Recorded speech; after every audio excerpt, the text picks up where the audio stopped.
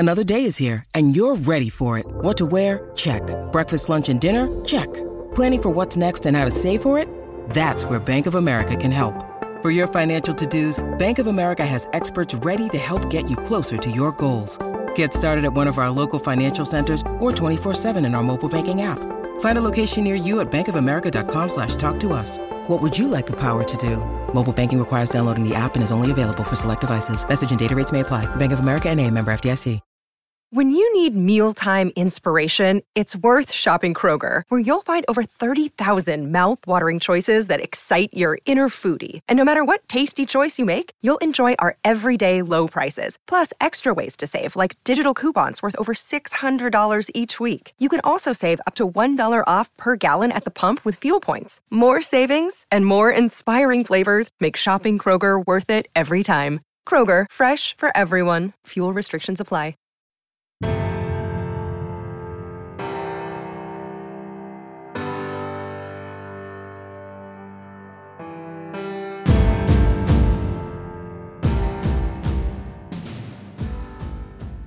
There isn't just one way. You know, the championship road has a bunch of different paths you can take. It's just a matter of, choosing that path, staying on that path. But then when a new year comes and you get a new group of kids, it could be a different path.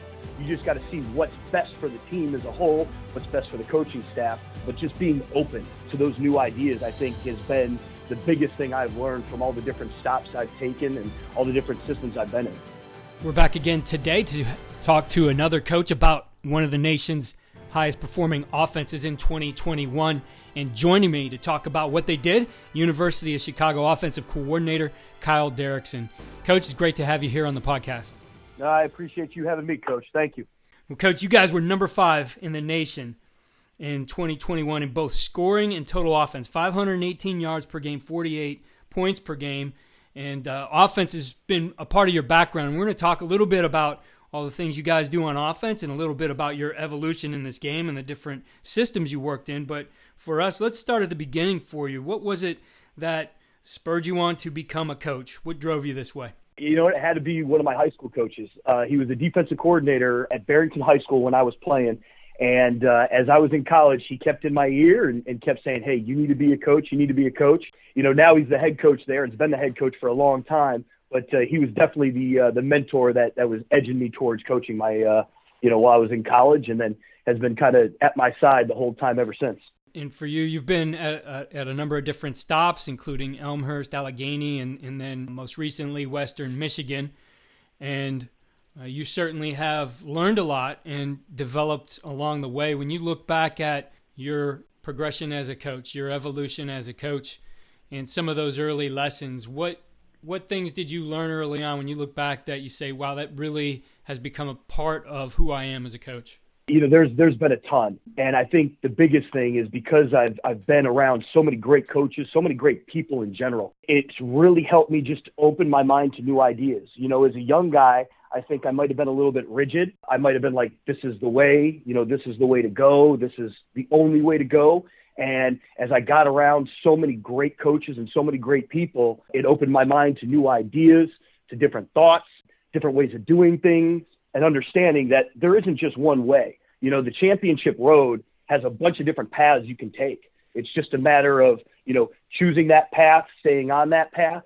But then when a new year comes and you get a new group of kids, it could be a different path.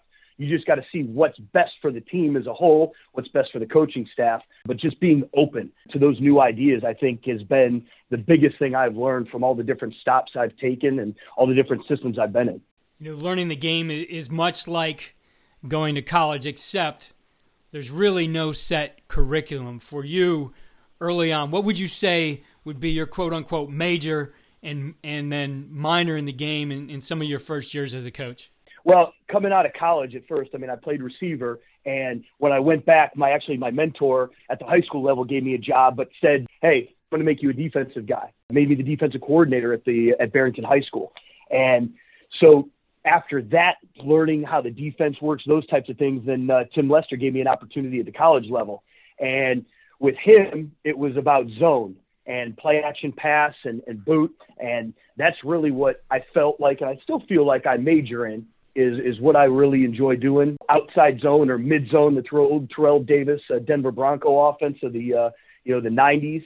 I'd say that's what I tend to major in, with open to as many minors as anybody wants to teach me.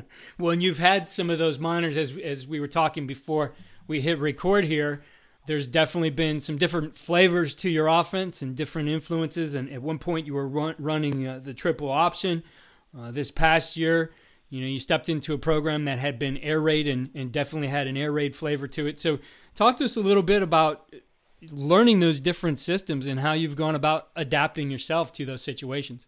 Yeah, and it goes back to what I said earlier about what's the team makeup? What's the coaching makeup? What can we do well together?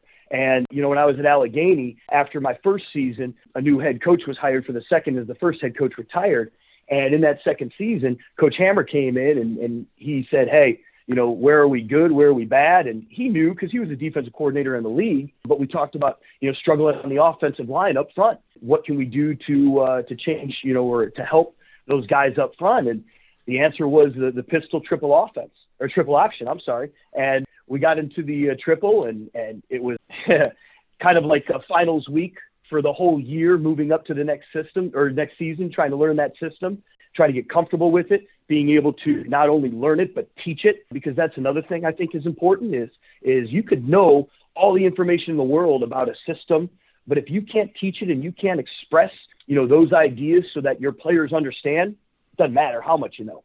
So, being able to teach it to the guys, there were some bumps and bruises, and at the end of the day, we did the best we could with it and had some fun. And I think the kids, understood it. We had a young group, but we had a great group. And again, a great group of kids and a great group of coaches, and had some fun. But then right after that, I ended up going back with Coach Lester to Western Michigan when he got the job. Was there for a few years, and then back to, the zone and boot play action, some 3-step, some 5-step, and getting back the opportunity here.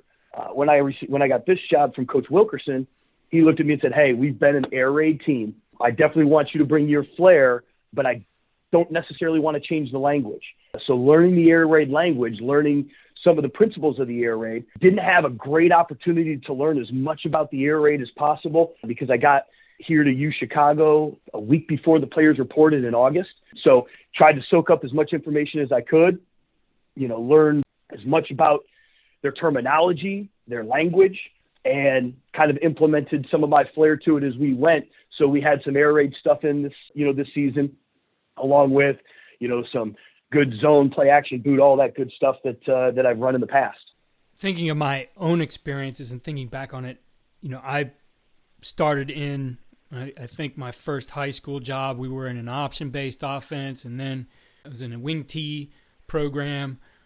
I know at one point running a little bit of something that was more West Coast, eventually got into the zone offense, somewhere in there learned the fly or jet sweep offense as well. So you start to get all these experiences, and I think as you step away, you start to understand better your role as a coach in teaching things, because you had to learn it as well. So, especially for you, that thing you were least familiar with was the pistol triple. Stepping back from that experience, how did that help you progress as a coach and a teacher of the game? I think it did a couple things. And first, it kind of expanded my knowledge. Okay, how can this pistol triple work with some of the stuff I've majored in, so to speak? How can my minor kind of feed into my major? And, in the past, I did a little zone with a triple, guy coming around and adding a little triple flair to the zone and the zone read option type offense. It's just one of those things where I think as you get going, as you learn something new, how can I make that a part of me? And it's almost like going to a clinic. If you can take one thing away from somebody's talk at a clinic, you've made yourself better. Well, I went a whole season with this pistol triple. If I can take a couple things away from this that I can add to the hodgepodge of things I love to do, it becomes worth it. So I think, that's the important part in terms of when you get these new ideas and you change things and you manipulate things, how can I always take a piece of that with me? I agree with you 100%. And I look to some of the things I evolved to. There always seemed to be some of that misdirection type of stuff that I learned by coaching the wing tee, right? Even though I was not a wing tee coach anymore, and I remember one coach at the time telling me they were taking away my wing tee card. I said that's okay, but you still have those influences. So you said some things you learned from it that you took along with you. What would be those things that kind of have stuck with you with the pistol triple? Probably the best one is the headaches it gives defensive coordinators week to week when they're trying to prepare for a triple option offense. If you can add just a little bit of a triple option to whatever you do, that's something that those guys hate to prepare for. Because even if you run it a couple times, they've got to be ready for it. Because if they're not, you're just going to run it over and over and over. And then, how are they going to, combat that? How are they going to try to defend that? What are their adjustments? And then knowing, okay, here are the adjustments they're going to make. What can I do then to build a block off of my option formation to where I can take advantage of some of the things that those guys are going to do? But whenever you can give a defensive coordinator a headache about something you could possibly come out in, that's something to build off of. Because I know our guys, we had one triple option team that they had to prepare for this year. And luckily, it was right after the bye week we played them. But they were getting gray hairs and headaches, and they didn't get much sleep that week. So adding a little bit of a piece of that into, what you do all the time is a great thing, and then being able to read linemen. We read linemen right now in the zone RPO stuff, but it's not just the ends anymore, being able to read, the 3 technique or a shade in some of that midline option offense type stuff. Those things are great when you're trying to teach a quarterback, hey, here's what you're looking for in your read, and here's what he could do. And just adapting, some of the things we do with our regular offense in terms of, hey, here are the tools I have for you in terms of being able to read guys. In stepping into your current position at U Chicago, you inherited a team that was air raid based, and one of the things that was asked of you was to find a way to adapt that terminology, which I think is a very sound principle when you are bringing somebody in. I've experienced that before, and I've kind of take the same approach. Like, I don't want to turn 75 guys into freshmen when it could be one guy learning versus everybody learning. And you took that approach. How important is that in being able to get things going in? And obviously it paid off because you guys had a top performing offense in the country this year. It was one of those things as I was going through the interview process that I knew was part of the deal. And I was great with it. I think one guy being uncomfortable with the language and having to learn something new and maybe at times getting things lost in translation is better than the other 55 guys you have in the room having to learn something new. Allow them to be comfortable. They're already uncomfortable because they've got a new coach standing in front of them and not quite sure what to expect. The more we can kind of balance the comfortable and the uncomfortable, I think the quicker we can become closer, the quicker we can build relationships, and therefore the quicker we can mesh and mold and be better on the field. I want to make these guys extremely uncomfortable during practice, but in learning the offense and getting that base knowledge, I want them to be comfortable in the classroom so that they can take notes. They feel good about what they're seeing and what we're talking about. And then when we get onto the field, the bullets are flying and, people are, coming at them full speed. Well, yeah, let's make them uncomfortable there on the field, but getting to the field, let's be as comfortable as possible. So for me to be uncomfortable in the classroom with the language and things like that, I thought was important as opposed to those players having that, being in that situation. So any coach can take the terminology and adapt it, but what's going to be unique to them is the philosophy they bring and how they think about offense. So for you, what's the philosophy that you brought to U Chicago? Man, there's a lot of philosophies that I build around, and it's going to be different, I think, for every situation. But overall, I wanted to be multiple, but I wanted to be simple. Basically, I want defenses to see a lot, but for us, hey, this is really easy. This is a one-word change or this is a one personnel change. I want to pound the rock. I think running the ball is important. I was a receiver in college, but I'll tell you what, there's nothing more disheartening, I think, to a defense when they can't stop the run. And then pounding the rock also has that mentality of, I'm going to be tougher than you. I'm going to be more physical than you. And then I wanted to stress and stretch the field a little bit, vertically, horizontally. And then when it comes down to it, I want to be good at the details. You know, one of the things I pride myself on after this season is we were number one in the country in third down conversions. And that's a detail. You know, those third downs are detail-oriented. You know, another thing, taking care of the football and making sure our playmakers are in the right position to make plays, no matter what offense you're in. And that's why, you know, I guess you change different offenses to what you do because you find out who your playmakers are and then what's the best way to get them the ball. And then kind of like what I said earlier about third down, though, just situations, red zone, third down, end of game, 2 minute, all those types of things. So that's just kind of my overall offensive philosophy that I tried to bring, you know, to this unit generally. And then within that, have a few different things just depending upon where we're good and what I think needs to be stressed for that year. Before we got going, you share with me the importance to you to be able to control the game. And, you know, when I asked about procedurally what you guys do, you said we're the slowest no-huddle team in America. But, you know, all kidding aside, it was about controlling the game, ball control. And you guys ran the ball very effectively. You had some record-setting performances in rushing this year, and part of being able to convert on third down is that you're pretty good on the 2 downs before that, and a lot of time that's because you can establish the run. So talk to us a little bit about the importance of taking care of the football and controlling the game for you. Why is that so important? I think in life, you know, most people want control. You know, control of, I mean, I'm big when I'm driving with my family, I've got the wheel. You know, I don't think my wife's a bad driver, but I like controlling the wheel. I like to have that control because I think it puts you again in the driver's seat. So being able to run the football, we can control the clock a little bit more. Being the slowest, you know, no-huddle team in America, again, we control the clock. Good complementary football, keep our defense off the field, allow them, you know, less opportunities to score the football, giving us just more time with it. Yeah, I think in terms of just ball control and running the football or, you know, little dink and dunk passes that basically keep you ahead of the sticks, put you in good position, like you said, with the first 2 downs before third. And then obviously you're going to have to take your shots when you have some opportunities. I think part of controlling the football too is you can lull some defenses to sleep.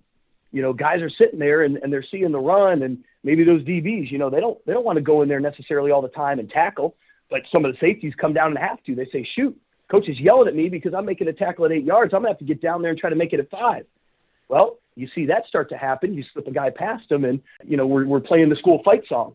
So those are the kind of things I think when you're controlling the football and you're taking care of it and you can run the football well, it opens up some things and gives you control of the football game and gives your players control of the football game. You know, and speaking of control, I'm with my quarterback especially. I am not a big fan, at least personally, of, all right, check with me on every play. And part of that is I want the quarterback to feel like he has control of the offense on the field. I want him to feel like this is his offense. I don't want him thinking he has to check with me all the time. Now, coming into a new team this year, early in the season, we did a little bit more of the, okay, I'm going to have control. You know, let's look at a play. If you know, when we get out of this, I want you to look at me before we go back. But by the end of the season, the quarterback had the reins. He was making the checks, and you could just see the confidence in him grow because he had control. So, again, when it comes down to it, time of possession, running the football, controlling the game, I think is just huge for, if anything, mentally your football team and your offense. And you see the results of that and how it really becomes complementary because your defense was number 4 in the country and held teams to 203.8 yards per game. And we'll be talking, hopefully, with your defensive coordinator here down the line. But the thing when you look at the numbers you put up, it's not because you always ground it out. You know, having an offense that can control the ball and run starts to open up those explosive opportunities where you guys are putting up those big yards, over 500 yards a game, over 40 points a game. Talk to us a little bit about creating explosives then. The RPO game almost naturally creates some explosives too. And I thought our quarterback, you know, did a really good job of being able to read the box. I'm all about the KISS principle. Keep it simple, stupid. And I'm the stupid one. I got to make sure I keep it simple constantly for these guys. And literally, he's just counting the box. I mean, how many guys do we have blocking? We're typically an 11 personnel team. We've got 11 11 guys up there. They've got 11 guys in the box. There's nothing to read. Hand the football off. Let our guys get a hat on a hat. Let's roll.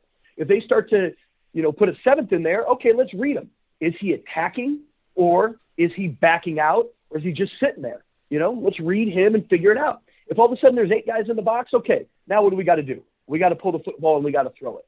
And, that's, I guess, just inherent. You're going to create some explosives because the defense can't always be right. They might make a play and they might have one of their guys, come off a block and get something done. But at the end of the day, we're going to create explosive plays because we're just going to keep things simple. We're going to look at what they're giving us and we're going to take advantage. I am not all for, if our offense is a square peg and their defense is a round hole, we got to stay the way we are. We have to adjust. We have to take what they're going to give us, and we have to understand what they're going to give us. Part of the teaching leading up into game week is really seeing, okay, what do their boxes look like? What are we expecting? And then talking about what adjustments could they make? Where are the adjustments going to come from? That's why we're calling this play so we can read this guy. That's why we're calling this play so we can read, that DB instead, because he's the one that's going to add into the box. And I think that has to do, with how we were able to get some of the explosive plays this year is we just had an idea of where their adjustments were going to be, what guys were going to add into the box, and then we got to put a guy in that vacant hole. In looking at the third down, you guys were number 1 in the country, 56.6% conversion rate on third down. When you look at what you did this past year on third, what things would you attribute to that success, whether it be game planning, the plays you called, the way you practiced it? What things made you guys successful on third down? First and foremost, it's the players. Their ability to execute, but at the end of the day, their ability to not panic. I think probably one of the most undercoached things is trying to make sure that guys are comfortable. You want them uncomfortable. You want to consistently try to make things uncomfortable for them, but that's teaching them to be comfortable in those situations. There was never, I felt, a situation this year that our guys got into, whether it was 2 minute, being down, being up, where the moment was too big for them, because you try to consistently coach those things in practice. Third down was another one. We consistently coach it in practice. Obviously, everybody has their third down team periods and scripts, but our guys were all comfortable with everything we were doing. So when they got out there, they were confident we were going to get the first down. It was almost like oh my gosh, we didn't get that if we did get stopped. And, at one point in the season, I think we were above 60%. And that, we struggled the last game of the season where I think maybe we were pressing a little bit and I didn't prepare them as well, for that last game. But at the end of the day, it was them being comfortable with the game plan and executing because they were comfortable with everything that I was asking them to do. You guys were good in the red zone as well. Number 8 in the country, 88.9% scoring.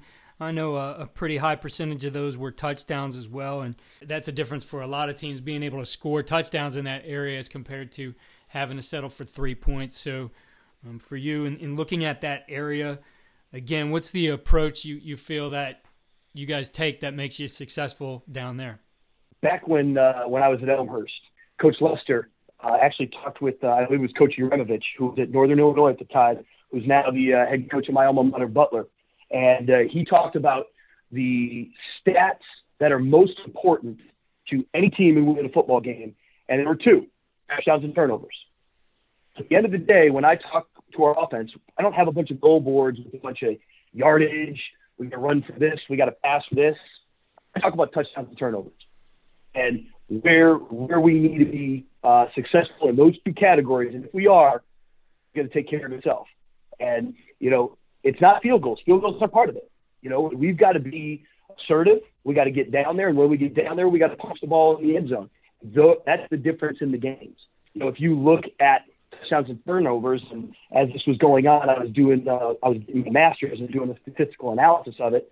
If you are, in terms of the touchdowns and turnovers, +2 or higher, you win 90-something% of the games. The old statistic that I always heard tossed around was if you block a punt, you'll win 85% of the games or something along those lines. I don't know what it is. But if you are +2 in the touchdowns and turnovers, meaning, you get a touchdown, it's +1. You give up a ball, it's -1. Then you're going to win 90% of your games. And it was unbelievable just how focused our guys can get on the end zone. This is where we need to be. If we want to win the game, this is the line. This is the finish line.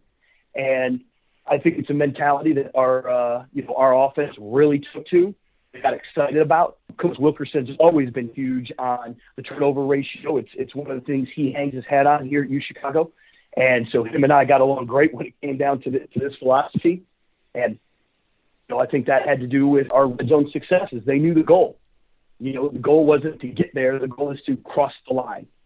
When you take those situations, third down in red zone in practice, what's your approach and how much work do you get? Also, when in the week do you work those things?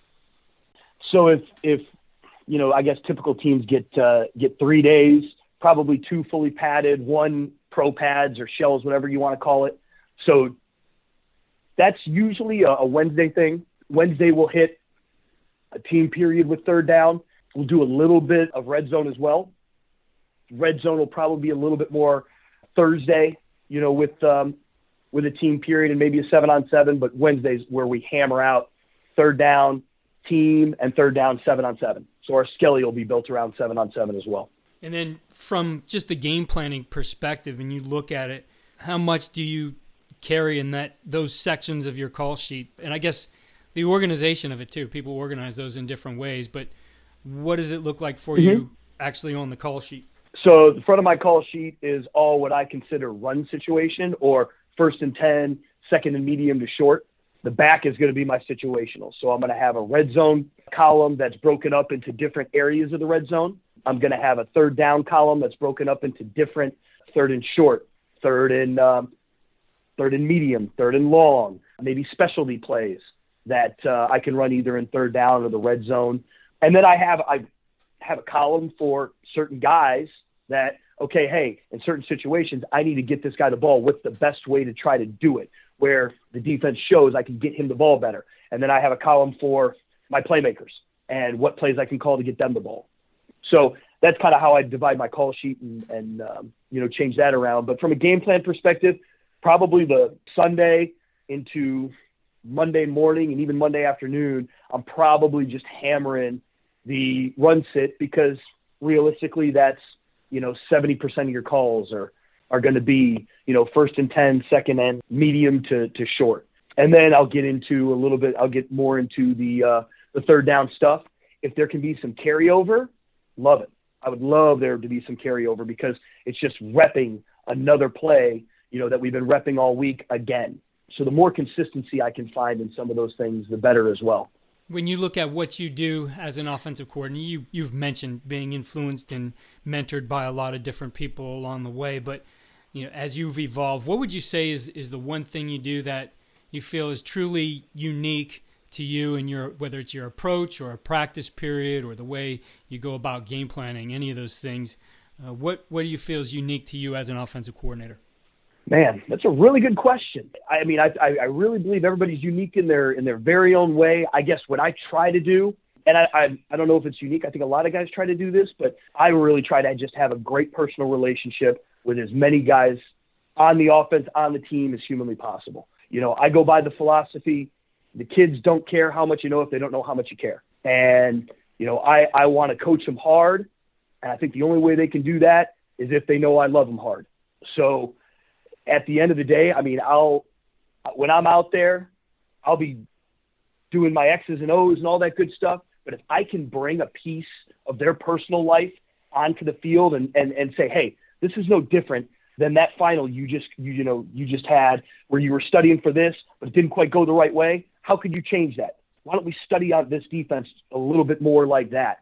Or just bring something that they understand, hey, I am all over your tail right now, but I know you care about me. Something along those lines, I think is, I don't know, again, if it's unique to me, but it's something that I like to do. I like to make sure these guys understand this isn't just about the pigskin. This is about how, life is incorporated into this. I can tell you right now, there was a great moment I had on the field this year in a game where the quarterback didn't necessarily agree with the call that I was making or the call that, our head coach was making for the situation. And he comes walking off the field, and I could see he was upset. And I look at him and I go, hey, look, you're going to get it, because he was a senior. I go, you're going to get a job. And you're not going to agree with every single thing that your boss is going to want to do. And guess what? You're going to have to bite the bullet sometimes and be a company man, because I don't want you getting fired. I go, you got to learn right now. That's how it's going to be. And we can't be demonstrative. We can't say anything. We're just going to have to bite the bullet. And he looked at me. He understood it wholeheartedly. And he's like, okay, I got you, coach. And walked over to the bench. Things like that is something that I like to try to do with the guys as much as possible. Coach, when you look at all the things you do as a coach, on or off the field, on offense, just in coaching in general, whatever it might be, what's the one thing you'd point to that really gives your guys the winning edge? I mean, shoot, at UChicago, we've got some of the smartest guys in the country. I mean, hands down, having to recruit for this school and seeing some of the ACTs, SATs, GPAs that they need, we're not going to have the most talented, strongest individuals. But these guys are smart. But again, at the end of the day, doesn't matter. They're not going to use their talents to the best of their abilities until they know they're part of something bigger than themselves. So being able to be part of the brotherhood that we have here, and the brotherhood that we're still continuing to establish, understanding that this isn't about an offense. This is about a group of guys trying to do something special together. I think that's the edge. When you have a group that thinks that they as a group can do whatever they can because they care for one another, I think that means more than maybe a bunch of guys that have a ton of talent but are out there for themselves.